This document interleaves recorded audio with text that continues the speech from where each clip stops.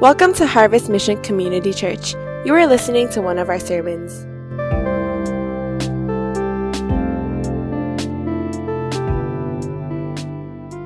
And what I want to do is talk about how oftentimes our imposter syndrome is caused because we are trying to be God in many ways. And I want us to show us this video. It's not actually from a Christian perspective. It's a neuroscientist talking about the cure or the solution for imposter syndrome. And you'll notice the cure or the rationale or the solution that she gives is a little bit different than what we might expect it to be. And so let's just watch this video together. Wow, all right. So the cure for imposter syndrome is Life Group. All right, so sign up for Life Group if you haven't already. Did you catch that? The solution for imposter syndrome is a sense of belonging. And some of the phrases were, hang out with your friends, spend time with people, have meaningful social connection. But did you catch the very last phrase that she said? There's a basic need to be part of something bigger than yourself.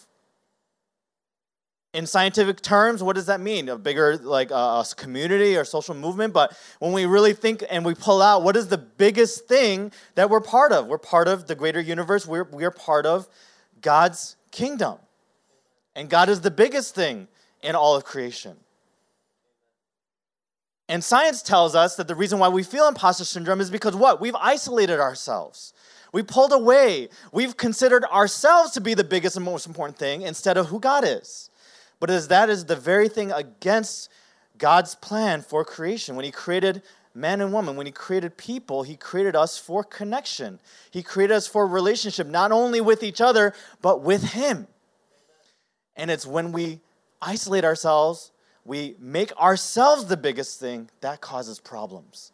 And that's what we want to talk about, is that the core of the problem is when we try to be God, when the godless are trying to be God. And that's why I want to give us the one thing for this morning, is that the greatest scandal as a limited creature is trying to replace the limitless creator. That is the greatest scandal. That is the biggest problem in humanity that we have. And that is what Paul is going to talk about in these next few verses. So hopefully you've turned to Romans chapter 1, verses 18 to 32. And we'll read the first couple verses.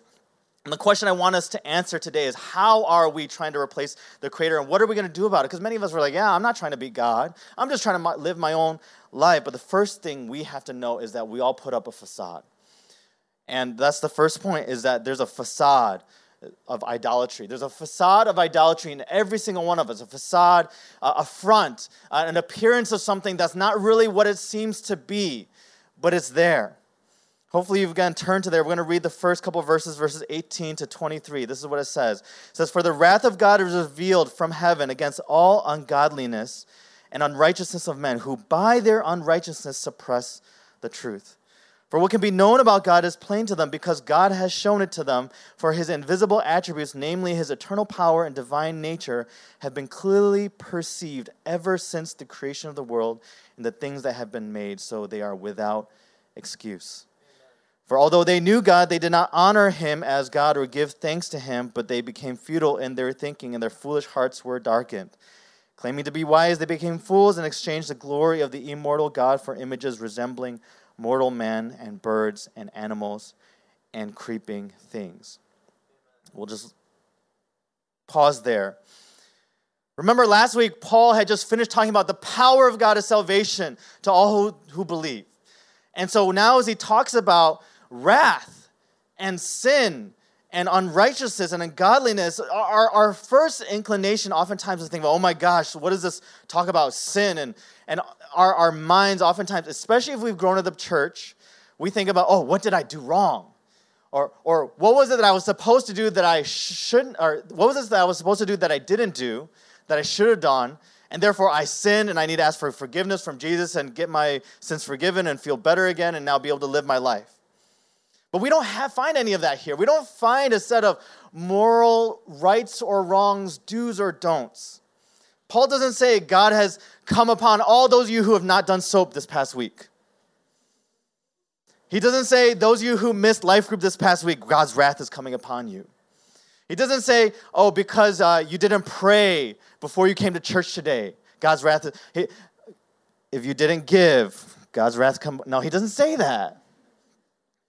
He doesn't say that. It's not a list of do's or don'ts. What does Paul say is the root cause of God's wrath being revealed?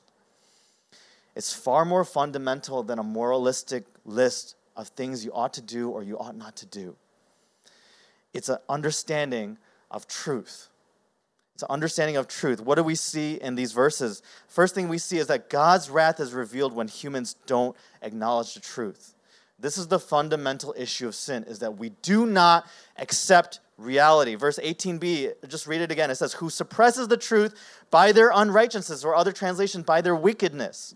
In the ERV, it says, hide the truth. That phrase, suppress the truth, is hide the truth. We're hiding something, covering something up.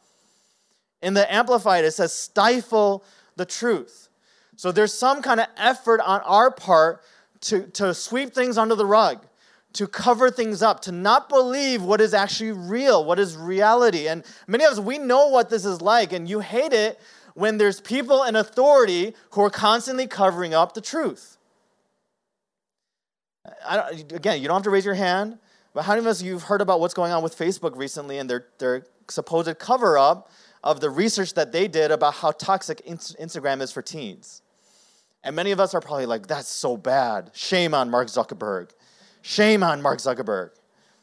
Or you know other people or governments or authorities in power that are manipulating, destroying, covering up, or trying to rewrite the truth. And there's a sense of injustice that we feel. There's a sense of indignation, this sense of like, that is wrong and that must be punished. How much more, if we feel that, would God desire to punish any covering up of the truth? How much more, if God of the universe, if we feel that, how much more should God feel that and pour out his wrath upon that kind of sin? And some of us were like, yeah, but I'm not Mark Zuckerberg. I mean, I wish I could be, right? Just, own like billions of dollars in assets and rule the biggest country in the whole world, right? Facebook. But many of us are like, yeah, I don't distort I don't hide the truth. How's that? Okay, don't raise your hand. How many of us exercise and healthy eating are good for you? How many of us, we do it consistently? You suppress the truth.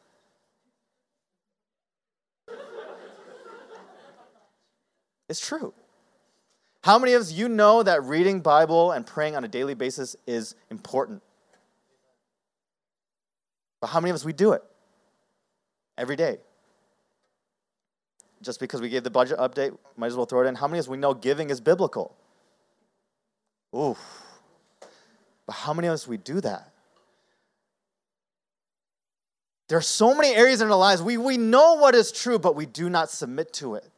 We suppress it. We block it out of our minds because we prefer something else. The question is, do you allow the truth of God to work in your life? Or is something else, a lie, something else you believe is the main thing that is driving the decisions, the habits, the behaviors, the lifestyle that you choose? And we just kind of gave some of those as examples, but what is the ultimate truth that Paul is talking about that is being suppressed? We haven't even got there yet. In verses 19 to 21, Paul states that the truth that is being suppressed is that God is God. That is the main truth that Paul says is being suppressed. We notice in verse 21a, it says, they neither glorified him as God nor gave thanks to him. And what do we see? We see that the truth of God is what? His eternal power, his divine nature. Notice, Paul doesn't say anything about like God is Jesus, God had died on the cross, God, did all these things. He didn't even go into that. He doesn't say God was Jesus as a Jewish man who did all these things, or that, the Christian theology, the doctrines, all that kind of thing. He doesn't say that. He says simply that he's eternal, he's powerful, and he's divine. That means he's timeless, he's powerful, and he's beyond the material world. When you look at creation, what do you see? Do we see ourselves as the biggest and most significant thing in the world, in the universe, or do we see God as the most significant thing in the world? I don't know if any of you are physicists or scientists. You talk to some of these of course, there are a lot of theoretical physicists that are atheists, but you talk to some of these that are Christian. Go do some Google research on that. You'll realize that theory after theory, you had the Big Bang, now you have string theory, now you have all these multidimensional stuff. The more theories they come up with, the more they realize, we don't know much about the world. Any of you who are medical professionals here, study the human body, how many of you in the medical profession, you realize the more you study the body, the less you realize you're confident about what the body's doing? I was talking to a doctor the other day, and they were like, we're just kind of like just doing random stuff and hoping it works. I'm like, wow, that gives me a lot of confidence. That gives me a lot of confidence. It's almost like the more we know, the more we realize what we don't know. And how is it possible that when we look at creation, we look at yes, part of creation is nature, but when we look at the holistic nature of all creation, how is it possible that we come to the conclusion that we are the most significant things in this whole universe? But that's the problem, is we do it every single day. We do it every single day. And from the moment that we wake up, our minds, our thoughts are on what? Ourselves. To the moment we go to sleep, our minds and our thoughts are on ourselves. And so even without thinking, whether you claim yourself as a Christian, you grew up in church your whole life, you're not even a believer yet, but you're seeking, our focus is not on the God of Creator. We deny Him, even though it's plain that there's something so much bigger, so much greater than us out there, but yet we make ourselves the biggest thing. And that is the facade of idolatry. That is the impression, that is the illusion that we oftentimes convince ourselves of. And that's why idolatry is when creation takes the place of the Creator. Verses 22b to 23a, it says, they claimed to be wise. They became fools and exchanged the glory of the immortal God for images. That word exchange, in the ERV, it means traded. For us, if we claim, and hopefully us by now, we're starting to realize, like, hey, maybe I think I'm bigger than I actually am. But for us to think that God is not the greatest thing in the world, then something else has to take that place. And so what Paul is saying is they exchanged the glory of God, which is supposed to be the greatest thing, for something else much smaller. And what is it that we exchanged? What is it that we traded? We said, I don't want this anymore. I don't want God's glory. I don't want God to be the biggest and the most rightful thing in my life anymore. I want something else. And what is it that we traded it for? It was for an image. And notice he talks about birds and reptiles and other stuff. I don't know if any of us, we worship the reptile god but the first thing that he says is the image of what? Mortal man. The biggest thing in our lives is ourselves. The biggest thing in our lives is ourselves. And when we say we all idolize something, the biggest things we idolize is ourselves. And I want to speak to all of us here. Again, regardless of what your background is, regardless of whether you consider yourself religious or not, we all worship something. We all idolize something. The thing that you give most glory to, the thing that you give the most importance to in your life is the thing that you idolize, the thing that you worship. And this is not even a religious statement. This is a life statement. There's an author, his name is David Foster Wallace. He's a writer and author. He has a checkered history with religion. He actually never really fully, it's not very clear. He's not like one of these, oftentimes we quote these theologians, we talk about like Augustine and Jonathan Edwards. You're like, whoa, these guys are too holy, and man, their quotes are so deep, but I could never be like them. This is just a regular guy. He got kicked out by the Catholic Church, right? He had his checkered past with religion, and he actually made somewhat of a name for himself through his writing, but he ended up committing suicide in 2008. And so he struggled a lot. He's just a normal, average human being. This is what he writes. And this is a part of a commencement address that he gave at a university. He says this. He says, because here's something that's weird but true. In the day-to-day trenches of adult life, there's actually no such thing as atheism. Any atheists out there? There's no such thing as not worshiping. Everybody worships. The only choices we get is what to worship. And the compelling reason for maybe choosing some sort of God or a spiritual type of thing to worship, be it JC, Jesus Christ, or Allah, or YHWH, Yahweh, or the Wiccan Mother Goddess, or the Four Noble Truths, or some inviolable set of ethical principles, is that pretty much anything else you worship will eat you alive. If you worship money and things, if they are where you tap real meaning in life, then you will never have enough. Never feel you have enough. It's a truth. Worship your body and beauty and sexual allure, and you'll always feel ugly. And when time and age starts showing, you will die a million deaths before they finally grieve you. On one level, we all know this stuff already. It's been codified as myths, proverbs, cliches, epigrams, parables, the skeleton of every great story. The whole trick is keeping the truth up front in daily consciousness. I think this is the most condemning part of this whole quote. It's not even written by someone who's one of these great theologians. It's just by an average person. But the truth is that he says it very clearly. We don't believe this truth. We don't see ourselves as worshiping other things. We have this facade. We have this illusion that we're actually worshiping the right God. We're doing ourselves. We're doing the right things. But all in all, the whole time, we're worshiping some of these other things. If we're honest with ourselves, there's something more important, bigger in our lives than God. One of the biggest struggles that I have recently is, and I shared this with my life group this past week, is just the role between being a father and a pastor, or what my vocation is versus what my role in the family is.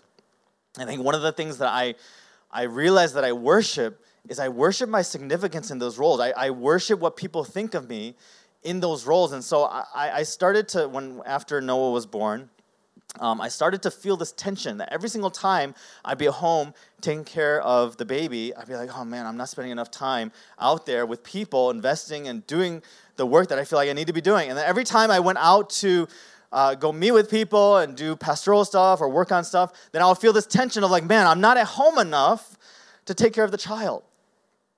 And it came to, and I was sharing this with my life group, and they were kind of disgusted by this photo.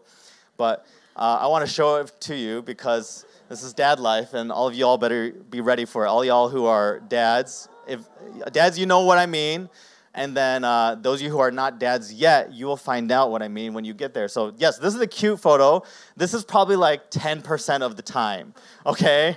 Like when your parent friends send you photos of cute baby pictures, that is like, okay, I don't even know if it's 10%, like 5%, maybe 1% of the time of what they look like, okay? So you're like, when they're being nice, you're like, oh, let's take a photo as soon as possible because they're not going to be like this for very much longer.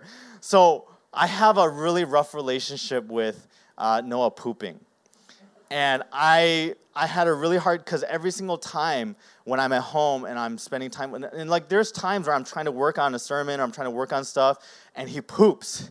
And it's like the most like irritating thing. Why? Because I have to get up from what I'm doing, change him, clean his diaper, and then rock him back to sleep or whatever. And it gets in the way of the things that I'm trying to do. And it got so bad, I realized I was staying up late at night. I confessed to my life group, I was like buying stuff on Amazon that I shouldn't be buying. Like different things that I was like, what is this tension in my heart that I'm trying to fill something that I feel anxious about? And just so like this is what poop looks like. Okay, oh yeah, okay, go back. Okay, sorry. Yeah, that's a better photo, right? That's a better photo. That doesn't happen all the time, but it happens often enough, right? That's called a blowout. Yeah, you're like, that's the part you don't see about the baby when he's back there. You're like, oh yeah, but no, that's not. So there's that one time where I was sitting and I was feeding him, and I just hear the, and I'm like, oh man. And I was trying to work on stuff, so I changed his diaper, I put a new diaper on, and I'm like trying to feed him again. And then like 10 minutes later, I hear, and I'm like, oh my God, it's the second time. And then after the second time, I change his diaper again. I message her, oh my God, he pooped 2 times, and like he's such a poopy baby. And we say he's just a poop machine, and we just call him Poop Machine as for short, like his nickname.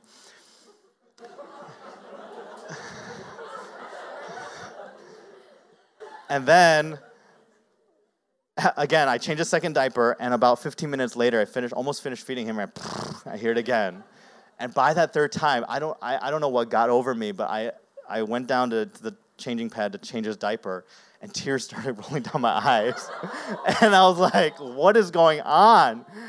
And I was like, it wasn't like a lot of tears, but it was just like one little like drop of thing. And I was like, what is going on? And I had to do some introspection.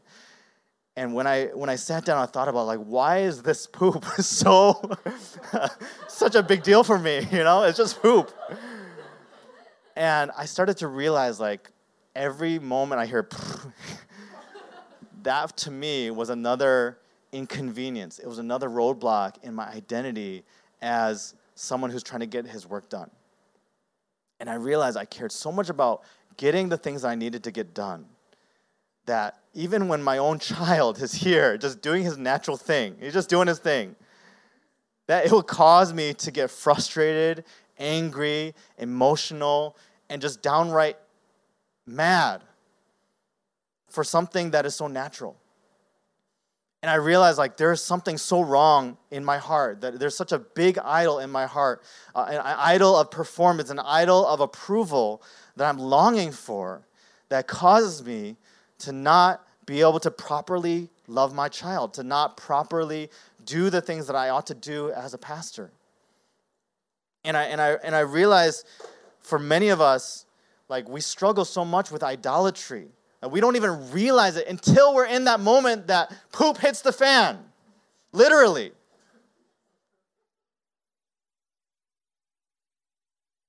But just think about it. Those of you who are in working contexts, when something at work doesn't go right, and when you're stressed for time and you feel like all these things are pulling at you, and those of you who are married, you have kids, your marriages are pulling at you, your kids are clawing for your attention, church is telling you to invest in church, you have friendships, you have your boss telling you to overtime, and you're like, what am I supposed to do? And you can't help but feeling anxious, stressed. You can't help but feeling like, what am I supposed to do? And then as soon as someone demands something else, then what do? You get triggered. And if it's church and you get burned out, and then what happens when it's church? You're like, oh, church sucks. I hate God. Why is God demanding so much of me? Why are my leaders doing all these kind of things? And it's not just church, it's work, it's all the other contexts. And what do? All these other things come out of our lives. We don't realize that our medication, oftentimes what do we try to do? We're like, okay, Lord, just forgive me. Help me just to do better next time. Lord, I'm sorry for getting angry. Okay, let me just do better next time. Oh, let me try to invest more. And then you just go through the cycle of burnout over and over again.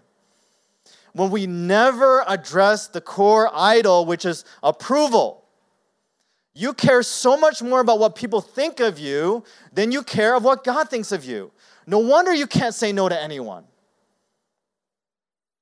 Students, don't think you're exempted. How many of us, we struggle when exam season comes around? It's coming soon, right? This week, next week, 2 weeks from now, 3 weeks from now. How many of us, when exams come around, we start to get a little shaky? Oh my gosh. And then our schedule, that's when you pull out your calendar. That's when you schedule everything to the T, to the minute. And you're like, oh, I can't do that. You cancel all of your plans. You cancel all of your life group stuff. You cancel all of your friend hangouts. All you do, you study. That's it. And then when you study, how's your quality of study time? Amen. And you get frustrated. Why? Because your quality of study time is not that great. And you're like, Lord, I'm sorry. Please help me to be a good student. This is my calling. I want to be a good student. Lord, help me to do well in this exam. You send out this prayer to life group. Please pray for me.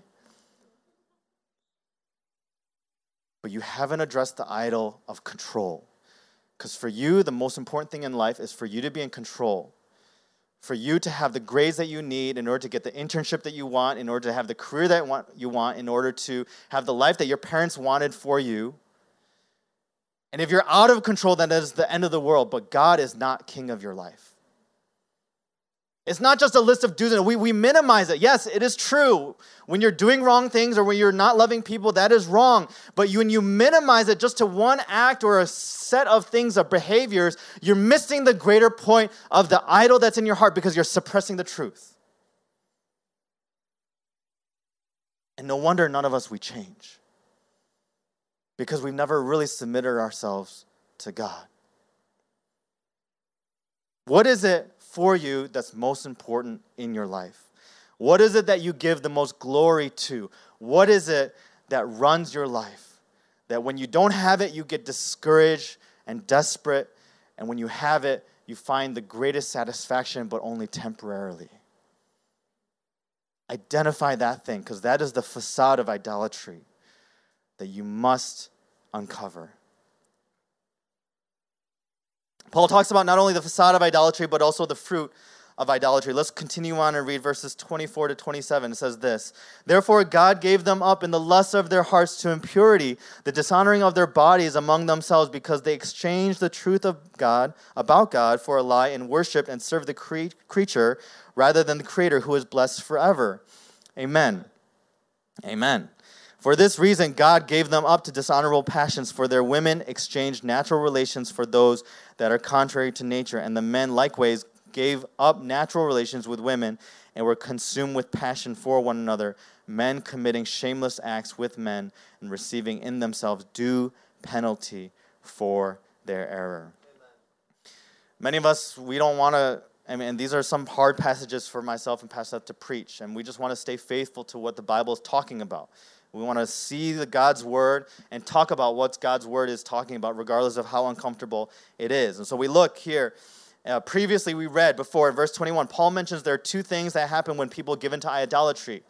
The two things are, one is that their thinking became futile and their foolish hearts were darkened. And so in these verses, then Paul then starts to talk about what happens to our hearts and what happens to our thinking or our minds. So what happens to our heart and our idolatry? It's the heart's desires.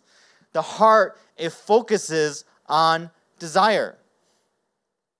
This is the fruit. Desire of what? Desire of the body. Desire for food, for sex, for comfort. And Paul is reminding us that our heart's desires have to be fulfilled by something. What we are doing is we're exchanging the truth of God for a lie, and he's reminding us of that in verse 25. He's saying we're exchanging now natural relations for unnatural relations. So he's talking about your desires, your bodily desires. So what you desire, it has to fulfill you or satisfy you in some way, shape, or form. And if you try to satisfy yourself with something that wasn't designed to satisfy you, what's going to happen? You're not going to be satisfied.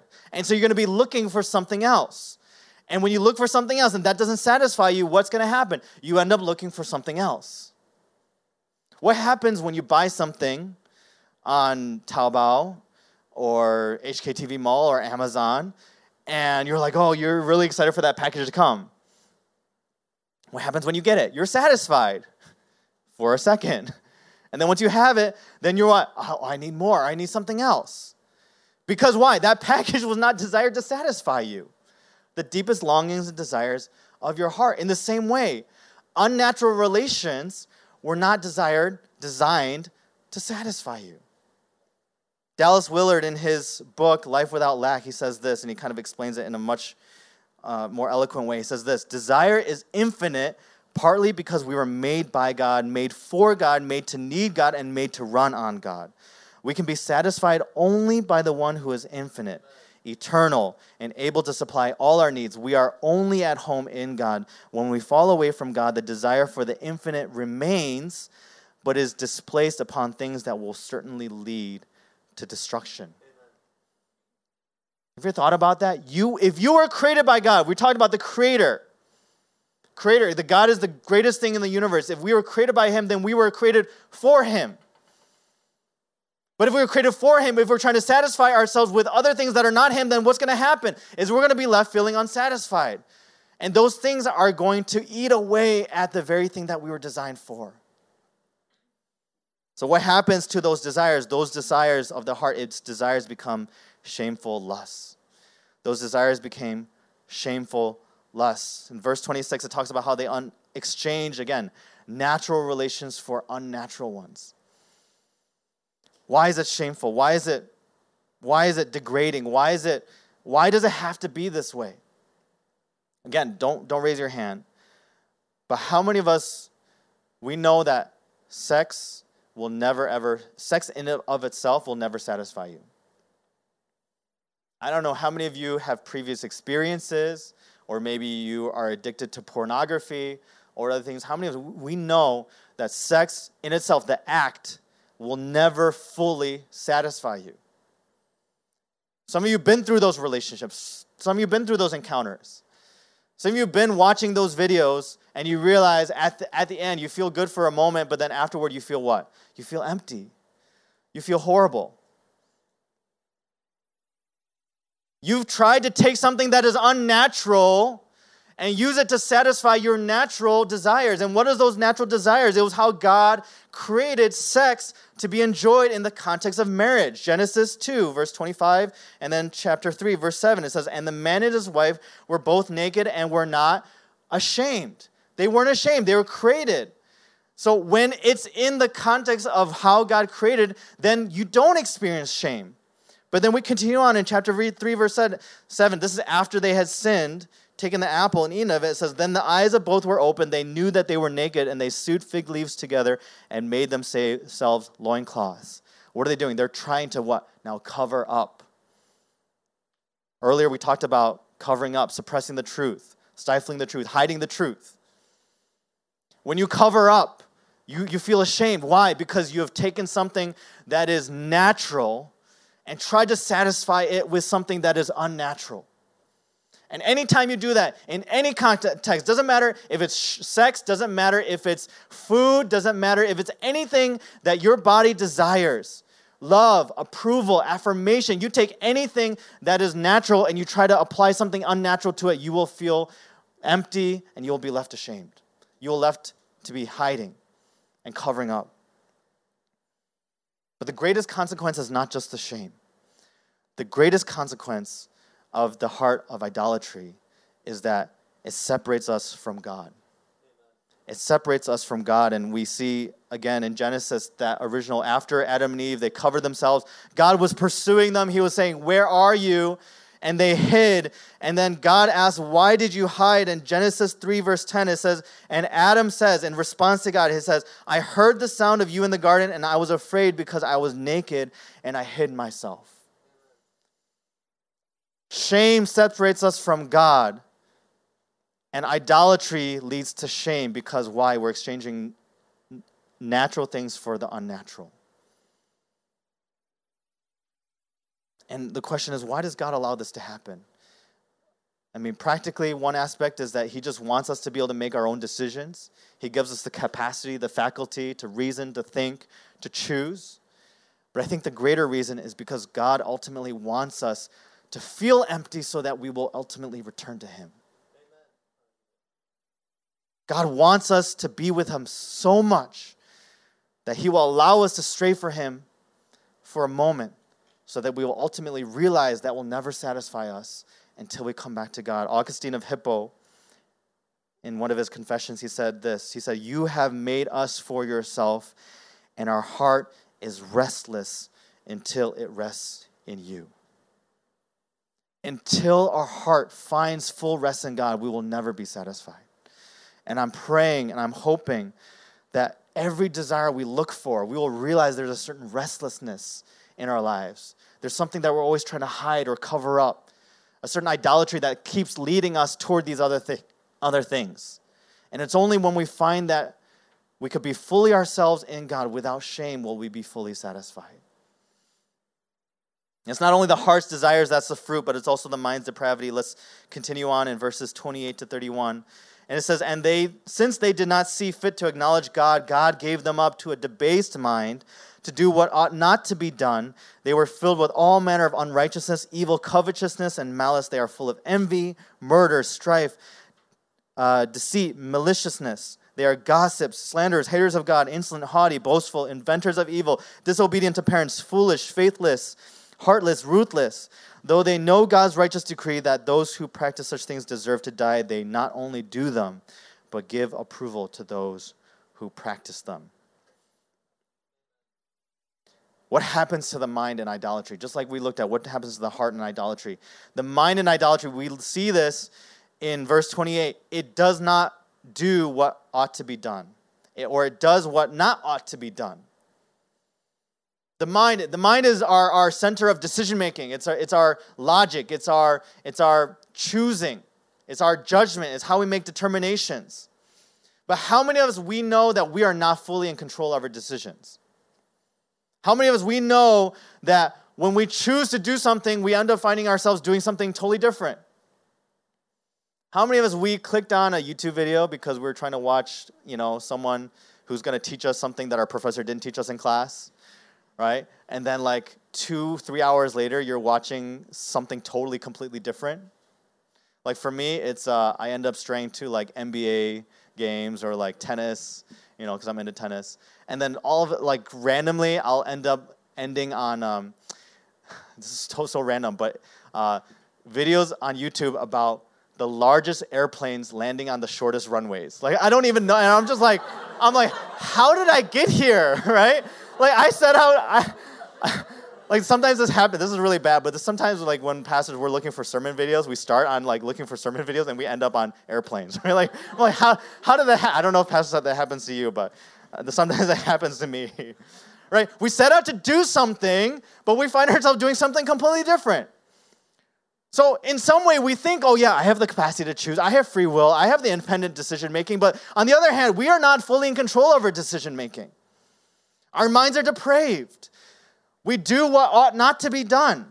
And what is it that we ought not to be doing? It's not only random stuff like airplanes, right? But it's also opposite of the fruit of the Spirit. Paul gives this whole list, and I'm not going to read it over because it was hard to read. But it's just a mouthful of all this evil and negativity. And many of us are like, yeah, I kind of see that, but I'm not like that. Well, let me read us Galatians 5, verse 19 to 23, and you'll see some of the parallels. This is what it says. Now the works of the flesh are evident. This is also Paul writing to the church in Galatia. It says, sexual immorality, impurity, sensuality, idolatry, sorcery, enmity, strife, jealousy, fits of anger, rivalries, dissensions, divisions, envy, drunkenness, orgies, and things like these. I warn you, as I warned you before, that those who do such things will not inherit the kingdom of God. But the fruit of the Spirit is love, joy, peace, patience, kindness, goodness, faithfulness, gentleness, self-control, and against such things there is no law. Amen.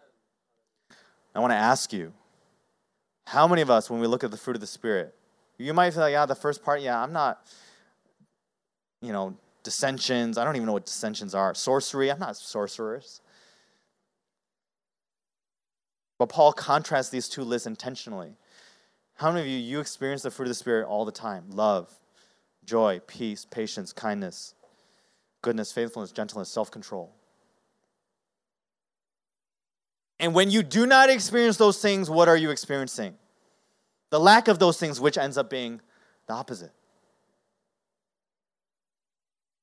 How many of you, again, don't raise your hand. How many of you vowed never to be like your parents because of some of the negative things that you observed when you were growing up? You're like, I'm never going to be like my mom, or I'm never going to be like my dad. But now as you're growing older, you're like, oh, shoot. I'm wearing the same clothes my dad used to wear. I have some of the same habits my mom used to have. I'm talking the same way that my dad used to talk to me. And some of those things are not very great. Some of those things end up coming out in anger, and frustration, and jealousy, and comparison. In outbursts. Some of us, we have anger issues, and we're like, where did this come from? And it reminds you of your parents and the way that they got angry when you were growing up. And even though you vowed to yourself, I'm never going to do that, what do you end up finding? You find out that you're doing the very same thing. And we can't help it. Even though we thought we chose not to do it, we end up finding that's what we end up doing. When I am most tied down to my idols, when I am least able to clearly think and make decisions that I want to make. I shared this, some of you who've been here for a while, I shared before how there's a period of time where I wanted to run away from Hong Kong. I wanted to get on airplanes. I have something on airplanes. I have an issue. Right? So I don't know if it's a good thing or a bad thing. But that was not the only time. There was a time when, even when I was back in Ann Arbor, I was serving as a leader. I was leading Life Group. I was on the executive team, coordinator. And here I am preaching about love and grace and God's faithfulness and all this kind of stuff. There's a period of time where I had some weird thoughts that I totally didn't even know where they came from, but it was just this weird thought it was because I was going through a really rough time and I was giving into some of those idols of approval and some of those idols of performance and control again. And I just had this weird thought of, I wasn't just going to run away and go to the airplane because I had nowhere else to go back then because that was my home. But it was in that moment I was like, what if I just pack up all my stuff and just drive somewhere completely different? And then get lost so that no one knows where I am, turn off my mobile phone, erase all my social media accounts, and then install security cameras all over my apartment and in the church and everywhere that I normally go to, because I want to know if anyone is going to miss me or if anyone is going to wonder where I went. And I was like, why am I thinking of these things? Why is my mind going there? And I'm like, here I am, a leader, thinking some of these thoughts. And I don't know how many of us, you might not think of security cameras, all that kind of stuff. I'm just like tech guy, so I like that kind of stuff. But you might be thinking of other thoughts. And I'm wondering if as we realize that our thoughts have gone so far off the cliff because we never realized or dealt with the idols that are in our hearts. That is the fruit of idolatry. You wonder, why is it that our minds are constantly going to there? Because why? We're placing our worth, our significance. We're worshiping something that is created rather than the Creator. We as limited human beings, we're trying to be big in some way, when really we ought to be giving God the greatest glory more than anything else. Cornelius Plantinga, in his book, Not the Way It's Supposed to Be, he says this. He says, we blunt our own conscience, darken our own judgment by self-interest, and rebuke in others the very vices for which we are famous. Each of us carries around a deep and calm source of delusion which undermines the whole principle of good. Sin hurts other people and grieves God, but it also corrodes us. Sin is a form of self-abuse. And the way that it's a form of self-abuse is because why? Is because we exalted ourselves to a place that we could not have capacity to hold. We made ourselves bigger than we ought to be. And we could not stand the pressure of being the creator when God is the rightful creator and we are only the creation. But when we put ourselves in the rightful place, and when we humble ourselves and say, God, we no longer want to suppress the truth, but we want to honor you as the Lord of Lords, the King of Kings, Amen. Then everything else in creation, everything else in our lives will then fall into place. What are the fruits that you're bearing in your life? What are the desires that you're holding on to, that you don't want to give up, that you're constantly trying to satisfy yourself? What are the thoughts that you're thinking? And where are those going and where are they coming from? Do you realize what idols are fueling those kind of thoughts? And this is the hard part about preaching this passage, and it's not something that we like to talk about because the consequences and the brokenness of sin is something that is the problem, and we have to be aware of the problem if we are to understand the gospel of grace. God's wrath has to be clear in our lives for us to understand how amazing Jesus Christ is. And if we don't understand this, if we don't comprehend this, then we're not going to be able to receive the fruit, the good gift, the fruit of the Spirit that Jesus has for us.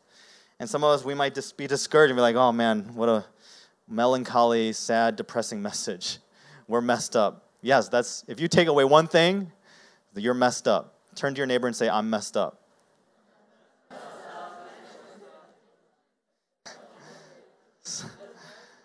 So the question is, if I'm so messed up, then where's the hope, right? Where's the hope? If I give my life to all these idols, then what can possibly break me free from idolatry? And of course, the good news is that only God and only Jesus Christ is the only one who could break such kind of idolatry. I want to read us for a verse and just close out with this verse from Matthew 26, verses 62 to 66. This is when Jesus is on trial for blasphemy. He's about to be crucified. He's in front of all the high priests and all the rulers and the teachers of the law. And he's getting interrogated by the high priest. And this is what it says. And the high priest stood up and said, "Have you no answer to make? What is it that these men testify against you?" But Jesus remained silent. And the high priest said to him, "I adjure you by the living God, tell us if you are the Christ, the Son of God." And Jesus said to him, "You have said so. But I tell you, from now on, you will see the Son of Man seated at the right hand of power and coming on the clouds of heaven." Then the high priest tore his robes and said, "He has uttered blasphemy. What further witness do we need? You have now heard his blasphemy. What is your judgment?"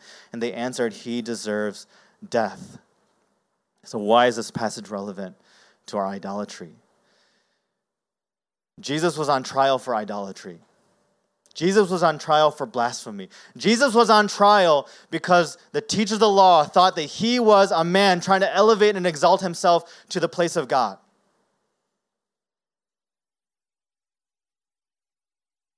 But if there's anyone in all of creation who is worthy to be God, it is Jesus Christ. But yet he willingly went and suffered. He willingly put himself under the punishment of an idolater, of a blasphemer. Why? So that the consequences and the fruit of idolatry would no longer be upon us. So that we could be set free from idolatry. Why? Because he was the one who, if there's anyone, he should be least tried for idolatry and blasphemy. Because he was God. And he was the only one who was God, but he was the only one who was killed and crucified for idolatry, which is the very thing that we should have been crucified for. We should have died. We should be the recipients of God's wrath upon all who are unrighteous and wicked. But that is God's grace. That is God's grace for us, that by dying and being in our place, that he sets us now free from idolatry. He says, "Look at me. Look at me. I actually am God. I'm greater than anything else in your life. And I want you to put your hope, your whole life, your whole significance in me and no one else." That is the good news of the gospel. And that's why the one thing for us to remember is that the greatest scandal as a limited creature is trying to replace the limitless creator. I want to give us just a couple next steps for this morning. Some practical things for us to take away and try to live out in our lives. The first thing is just identify and repent of your idolatry. Identify and repent of your idolatry. Again, it's not a moralistic set of things to do or not to do. It's not just a one-time sinner. Some of us, we're like, "Oh, I said my sinner's prayer. I received Jesus into my heart." It's not like that. Idolatry is a cancer in our hearts. It's a cancer in our hearts that unless we reorient our whole lives around God, it will always remain present in us. That means you can't just say one prayer and like, "Oh yeah, everything's good now." Yes, you are fully forgiven.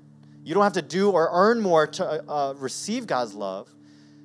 But it's a daily discipline. It's a daily lifestyle of following and saying, "God, you're my everything."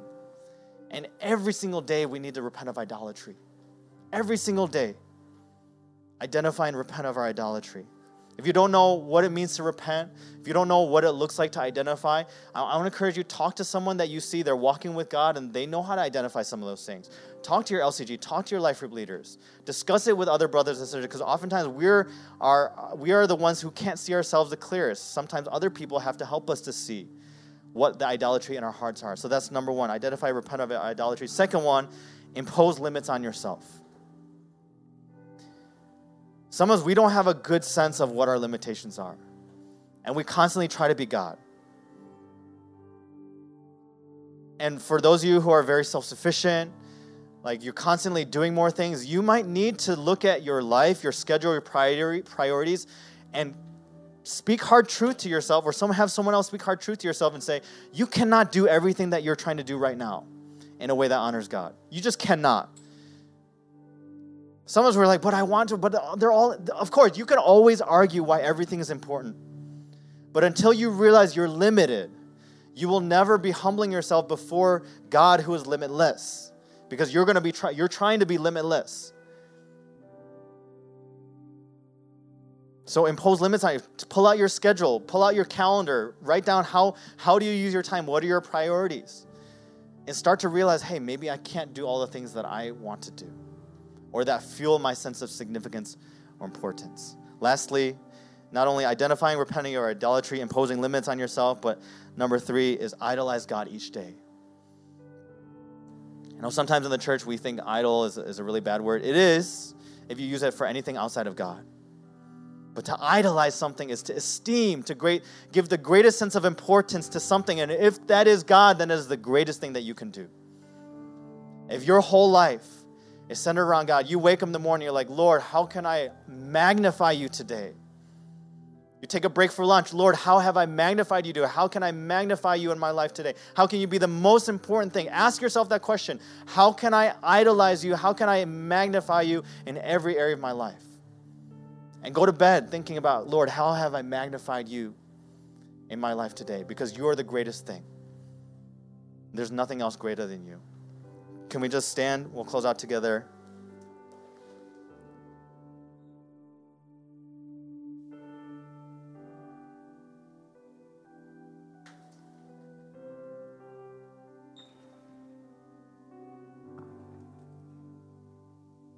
Can we just spend some time in prayer for ourselves and for our own hearts? These are one of those faith prayers I want to encourage us with, because there are often times where we might hear a message like this. We might hear things, we're like, oh yeah, like, God, that's true. I mean, I give into these idols, but I just it's not something I'm convicted by. It's not something I'm convinced by. And so at those times, that's when we got to just pray for our hearts. That's when we got to be like that father who had a paralyzed kid. And Jesus says, do you believe? And the father says, I do believe, but help me to overcome my unbelief. We got to pray that prayer. Lord, help me to overcome my unbelief. I do believe. Help me to overcome my unbelief. I do believe you're a creator. I do believe that you're the most important thing. Help me to overcome the times and the moments where I don't believe. Or you pray the prayer of the psalmist, Psalm 73, when he says, my flesh and my heart might fail, but God, you are the strength of my heart and my portion forever. Lord, I might fail. I'm going to be limited. I am small, but Lord, you will never fail me. You are the strength of my heart and my portion forever. Just to begin to pray some of those prayers and pray and just ask God to change our hearts, to free ourselves from idolatry, to free ourselves from thinking so much bigger of ourselves than we actually are. And let's respond to Him. Let's confess to Him. Let's come to Him in repentance. Let's respond before we end this morning. Come on, let's pray together. Thank you for listening to the Harvest Mission Community Church podcast. For more information, visit our website at hongkong.hmcc.net.